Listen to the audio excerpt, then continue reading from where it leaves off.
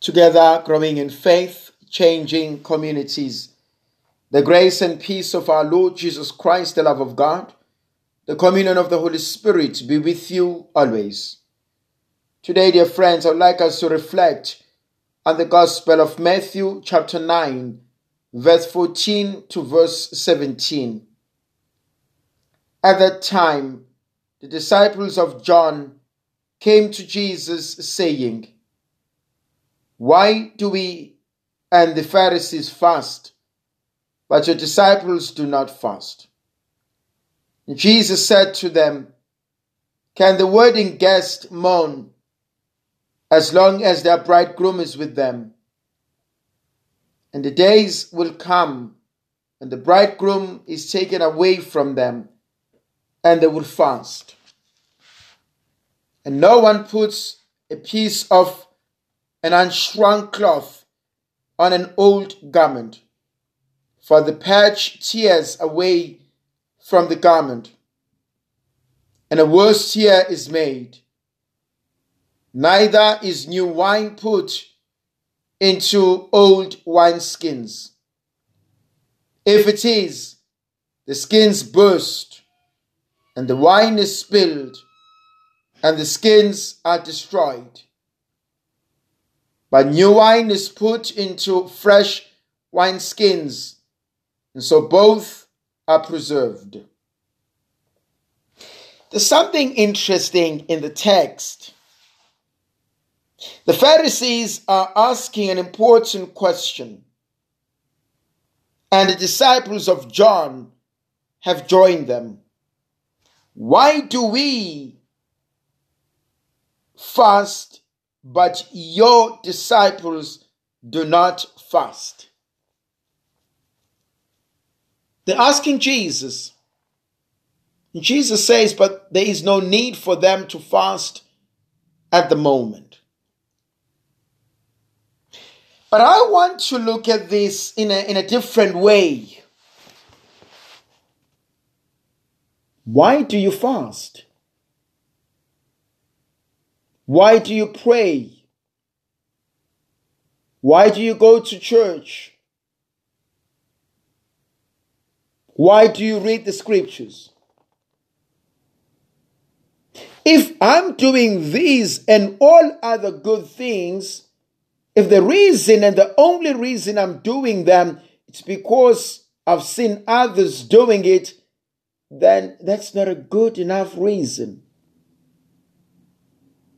If I pray because I've been told to pray, if I read the scriptures because it's expected of me, if I go to mass because I'm afraid I'm breaking the laws and the rules, those are not good enough reasons.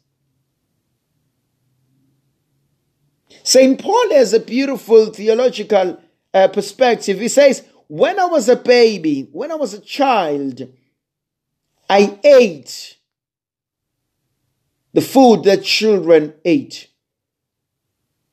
I behaved like a child.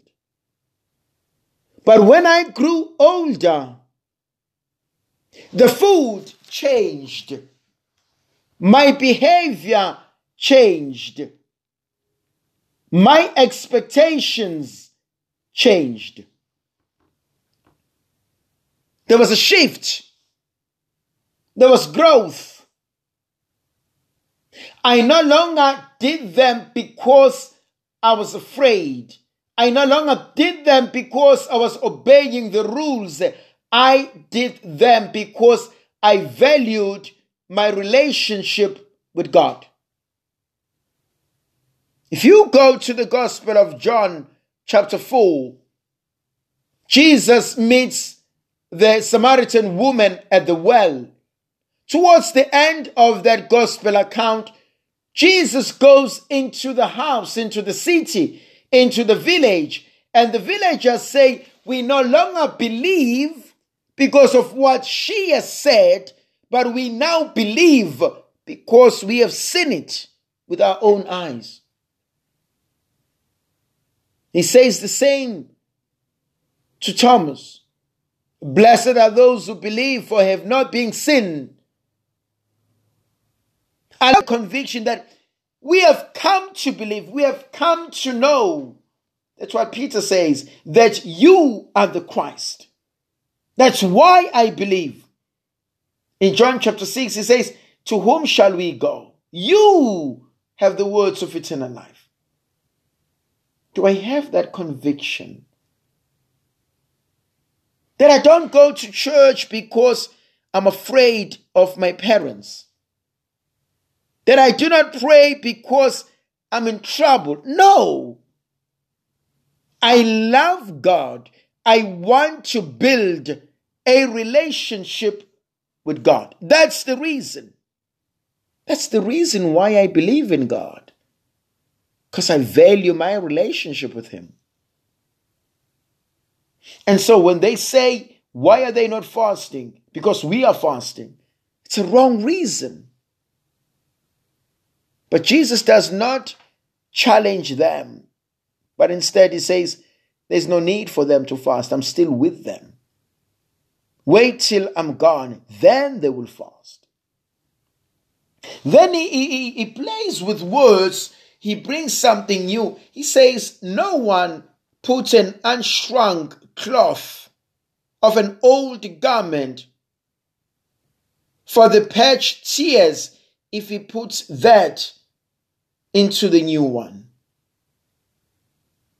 No one puts new wine into old wine skins. The skins will burst and the wine will be spilled. How many of us want change? I want to change. I want to be successful. I want to be financially independent. You know, I listen to many prayer requests where people are praying for financial deliverance and financial liberation. And I often say to myself, we can pray for all those things, but are we inculcating the culture of a financial transformation? Are we even talking about it? That I need to think economically. I need to think and behave in a manner that speaks to my prayers. I need to be financially independent, but am I an agent of an economic transformation? Do I believe in investments? Do I believe in saving? Do I believe in calculating, budgeted expenses? Do I believe in those things? And so we need a paradigm shift. I want to be a spirit-filled person. I want to be a happy person. I want to be someone who has a relationship with God. But is the old wine skin ready for the new wine? There are certain things that I need to change. What influences me? Who's controlling my life? Who holds my hand? Who influences my decisions? Do I spend time listening to God? You know, a typical example, I only need 5 minutes a day to listen to the Word of God. I mean, for us, you know, just 10 minutes a day, that's all it takes. Listen to the Word of God for 10 minutes a day, every day. That's why we do reflections, and our reflections are more or less around that time. Just 10 minutes a day. 15-minute max a day. And say, what is it that God wants me to do? And imagine if we did that every day and actually listened and reflected. Then we will know what God asks of us. We will know what God is leading us. Where is He leading us to? What is He asking us to become? May the Virgin Mother of God continue to be with us. to protect, to bless, and to guide us. In the name of the Father, and of the Son, and of the Holy Spirit. Amen. O my God, I offer up to you all my thoughts, words and actions, joys and hopes, griefs and anxieties of this day. I ask you to grant me the grace to love and serve you and all those you send my way today, through Christ our Lord. May Almighty God bless and protect you, the Father, the Son, and the Holy Spirit. Amen.